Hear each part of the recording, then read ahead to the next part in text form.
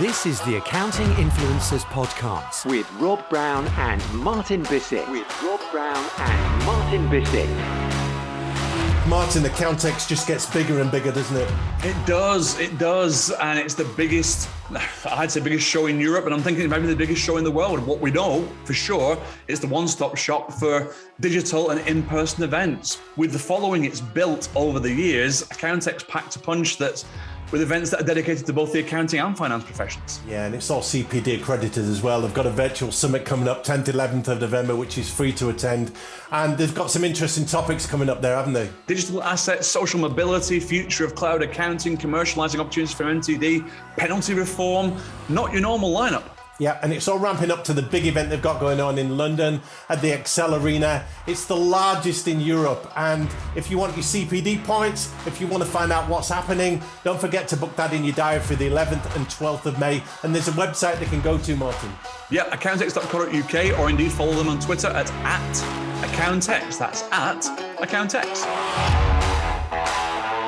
So it's our special guest today. We've got Matt Baldwin back for the second time from Coast Communications. Matt, we don't bring everyone back a second time, but we had a brilliant conversation last time on thought leadership. We're going to continue that today. So great to have you with us.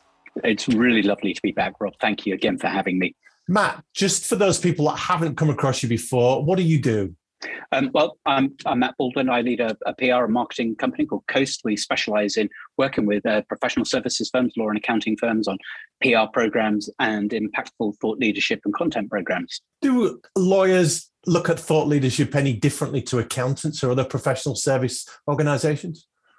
I don't think lawyers do. I think lawyers and accountants, there's a huge amount of similarities in the way they approach. I think where the difference is a lot of the property consulting firms and the management consulting firms like McKinsey, for example, take a very, very different approach. We're talking about thought leadership today. We covered it in the last episode, and we'll put that episode in the show notes for people. Just quickly define for us what thought leadership is again, Matt, so we're all on the same page.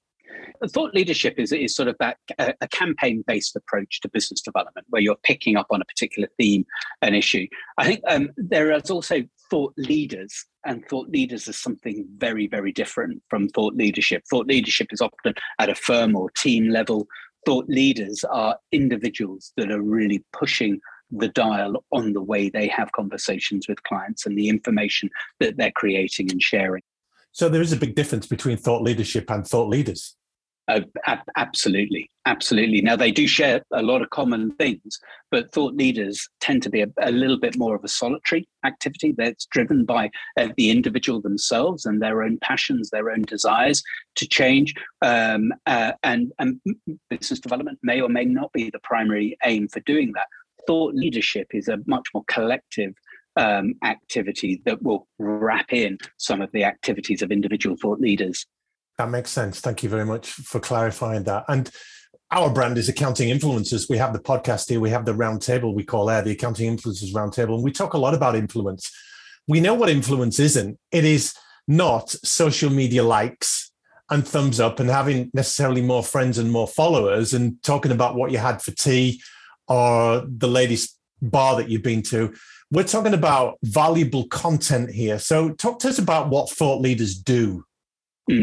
I think it's really interesting. I mean, thought leaders will use social media to help disseminate their message. But what thought leaders are doing is thinking long and hard about the issues that will affect their clients, an industry sector, their own profession. They'll be thinking possibly many years in advance. And what they are trying to do is give clients, give industries or groups of people an insight and some thinking on some of the things that ought to be on their radar, and if not now, will be at some point in the near future. I mean, the best way to probably illustrate that is if you look at McKinsey, the management consulting firm. They have built their whole consulting business over many decades by having really, really strong, powerful, impactful thought leaders. And it's not just commenting on what's going on. Thought leaders command the direction and the narrative, and they say to people that are not sure what to be thinking about, here's what you should be concerned with, and here's why. So they do start to promote conversations, don't they? They do, and that's where they share that sort of common ground, I guess, with thought leadership. It is that whole process of engaging clients, encouraging clients to think in a slightly different way, or encouraging their clients to think about things that are going to be on their radar in the near future. And I think it's a really powerful thing for an accountancy firm to encourage and celebrate and support those thought leaders. I think in another world, we'd have probably called them rainmakers, actually, Rob. They're the people that are out there really shifting things forward. So it's important for a firm to have thought leaders. If they don't have, I guess there's that vacuum in putting out valuable content, or it falls to the marketing people that are not necessarily professionals doing the work and experiencing the problems that clients have. I think it is. You're right. And I think what thought leaders do is it differentiates the conversations a firm has to have with its clients on a day-to-day basis, because there is the stuff that happens that clients need to know. And that's in your newsletters, your blogs, the PR, the articles that you write for whatever magazine it may be. What thought leaders are doing is putting that to one side and saying, do you know what is going to be happening tomorrow? What is going to be happening next year? And you'll see that in a lot of the conversations that were happening over the last sort of year or two on how COVID will impact the future of work, how COVID will change the ESG agenda, the continuing rise of technology. It's individuals thinking hard about the big issues of the day that will shape industry tomorrow. I love that phrase, thought leaders thinking hard, because the standard accountant will tell you how busy they are, probably the average lawyer as well. And they say, we haven't really got time to think, but this is what good thought leaders do, isn't it? They take that time out and ponder stuff and see the patterns and the trends and the openings.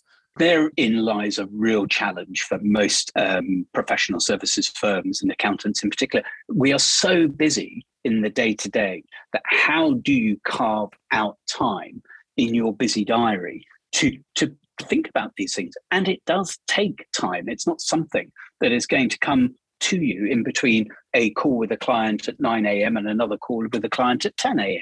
So you do have to, if it's something that an individual wants to explore, they do have to think, how can we carve out some time in our day, in our week or month, to give a little bit of thought about where we are going? And that's an excellent point. As you mentioned with rainmaking earlier, it's a discretionary task. It's what you do beyond the fee earning, beyond the chargeable hours. It's what you do with that spare time, if you like. Do you go home and spend it with your kids and have a life or play golf or go to the gym?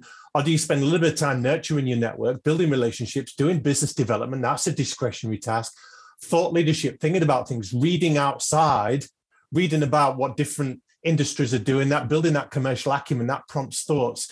And I guess some people are not tuned in DNA-wise to do that, and some people don't have the inclination to do it. Not everyone could be a thought leader, perhaps. Would you agree with that? No, absolutely. And I think a firm you don't want a firm full of thought leaders. I mean, otherwise a firm will be creating an awful lot of noise. So nothing would get done, really. Exactly. But I think what firms can do is there will be people in their organization, if they hard enough, they will find people that have a natural slant towards this kind of activity. And they will be the ones that will be putting themselves up to write an article for a newspaper, chairing a webinar or seminar or event, or going off into whatever industry conference it might be. These people are there. And I think where a firm can help them is help carve out time for them and encourage their marketing team to support these individuals in developing those skills further. And they are skills that can be developed and grown and supported and encouraged.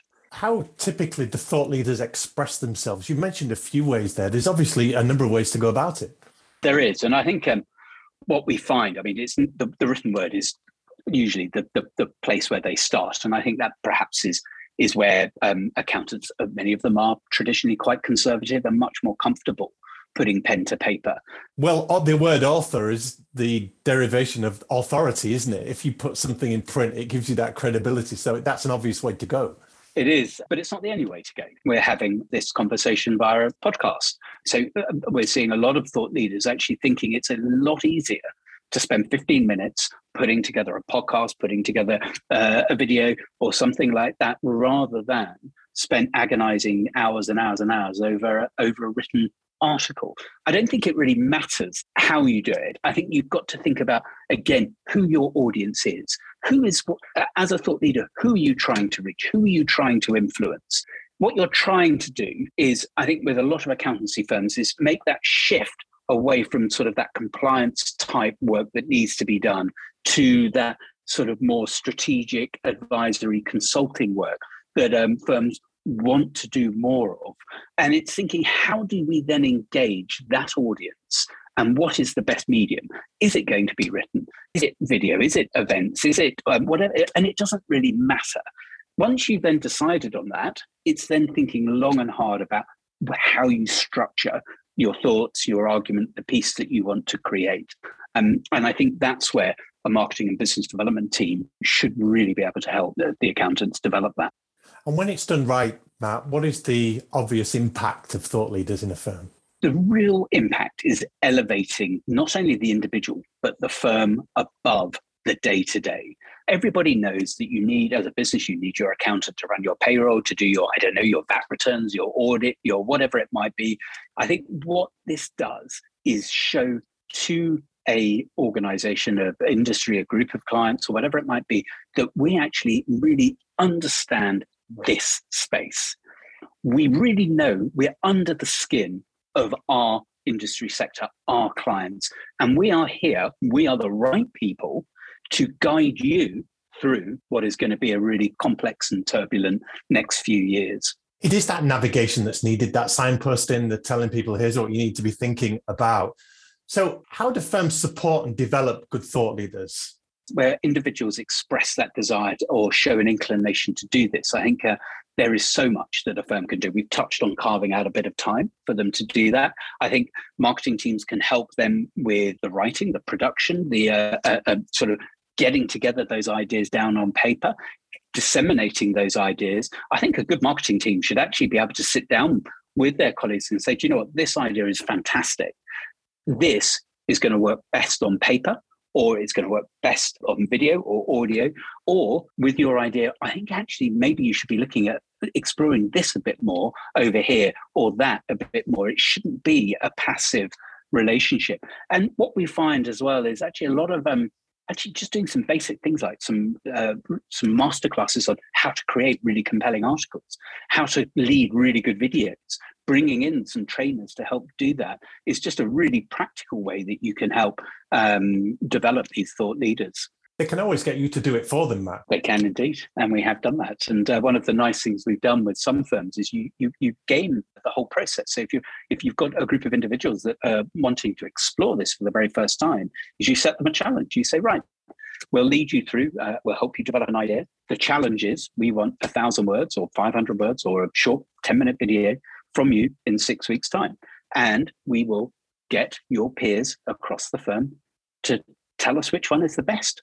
And so you create a mini competition within your firm and people, we find that people respond really, really well to that. Now, of course, you can't make people do this, and you shouldn't make people do this, but it's where they want to explore this and develop their own careers further, then yes, absolutely, let them run with it. I love the idea of gamifying thought leadership. That's so good. Is there any downside to thought leaders in firms, Matt? Surely it's all good. There are some things that firms need to keep in mind because it's an individual-led activity. We're all different, Rob, and what's important to me may not be important to you, but may also sit completely counter to where my own firm's vision and values and focus is. So I think individual thought leaders need to understand the cultural framework of their own firm, which in a small firm is hopefully pretty straightforward. In much larger firms, really challenging. I think there's also client considerations as well. Is if you're talking about critical of a client industry group or a sector, you've got to think what impact might that have on those that we're already working for. And also, again, just keep in mind that audience, who you are writing for. If your audience is retailers in the northwest of England talking about geopolitics and how that's going to affect manufacturing in, I don't know, the US, is not going to be of interest to them at all. So again, start with your audience, look at where the culture is of the firm. And with some firms, it may well be worth having some kind of editorial oversight from the marketing director or the marketing lead, just to make sure it sort of sits with where the firm is going. And presumably what you do can be done with any firm anywhere in the world. Oh, absolutely. Yeah. And it becomes really interesting if you've got a firm that's in a big network, or a global firm is actually having those different voices from around the world discussing the same sort of issues. It's phenomenally powerful. Having a good example, sort of writing about the future of work, but from a US perspective, a UK perspective, a European perspective, an Asia Pac perspective. And I think that's really, really interesting and really powerful stuff. What kind of questions would an accounting firm leader or head of marketing be asking themselves, which would warrant the need to bring in some external help from Matt Baldwin and Coast or people like you? There are two things that we find firms need a little bit of coaching, a little bit of help. One is helping individuals come up with the right idea. And that right idea could be, you could be a really technical thought leader. If you get off on VAT and customs, if that's your thing, you could become a technical thought leader where you write about that, but not about what's happening on the ground now. It's what needs to change, what needs to happen to facilitate the greater trade across borders. So helping individuals just think a little bit different and come up with the idea is one area where someone like we can help. The other is actually them finding the right medium to hit that right audience. So if it's writing, we can provide that coaching. If it's sort of video and production, they need help there, we can do that too. So that's how you can use an external. But once the process is going, you shouldn't really need external people at all. It's something that the marketing team and their colleagues should be able to keep going themselves. How can colleagues across a professional firm use thought leaders to develop those firms, develop those practices? I mean, this actually goes back to a bit of an earlier point. You don't want a firm full of thought leaders. But what you want is the colleagues of those thought leaders to use and engage with the content that is being created. There is no point one person creating it and everybody ignore it. You want your colleagues to share it, comment on it, maybe take a point of explore one point a little bit further, and that you can bring then that thought leadership, that sort of commentary back to the here and now, where individuals might be a little bit more comfortable talking about what a client is facing now. So it's sort of helping those fee earners, those colleagues, understand what's being created, understand how it's being used, and then the marketing and business development team encouraging and giving those individuals the assets to go out and use it. That's such a brilliant point. Nobody wants a blog or an article out there with tumbleweed and no likes and no comments, no reactions, no engagement. So they can help colleagues by getting behind that and being advocates for it, but also sharing it with their own clients that perhaps wouldn't see where that piece of thought leadership goes out, but using that as a conversation starter to say, hey, this might be interesting for you. Absolutely. And what we find is even the most conservative of professional is quite happy to share something like that, because it's quite it's reasonably passive way of engaging with them. But you've got to recognize in a firm that there will be people that are reluctant to engage or don't want to engage, and you can't force them to do it. All you can do is give them the tools, the encouragement, the gentle persuasion that this is how they can use it, and encourage them to do so. You've been in this game 20 plus years. You've seen a lot of changes. You've been through recessions and pandemics and all kinds of things. What's coming up for thought leadership and professional firms over the next few years that they could really do to get a handle on right now? You know, there are some massive issues that businesses are facing, and which I think are going to be the source for some phenomenally good thought leadership. I think the whole ESG agenda and how business reacts to that. I think there's so much more work that needs to be done around there. We've had an awful lot about the future of work and technology, how that's changing. That's a conversation that has not finished. I think for accountancy firms, I think that the whole international trade issue is something that is huge. Our position out of Europe is causing problems for businesses trading internationally. How that is going to look over the next decade is going to be absolutely critical. And I think there's some really interesting work accountancy firms could be doing there. I also think as well, the elephant in the room is the future of audit. And it seems to be an issue that many accountancy firms are tiptoeing around.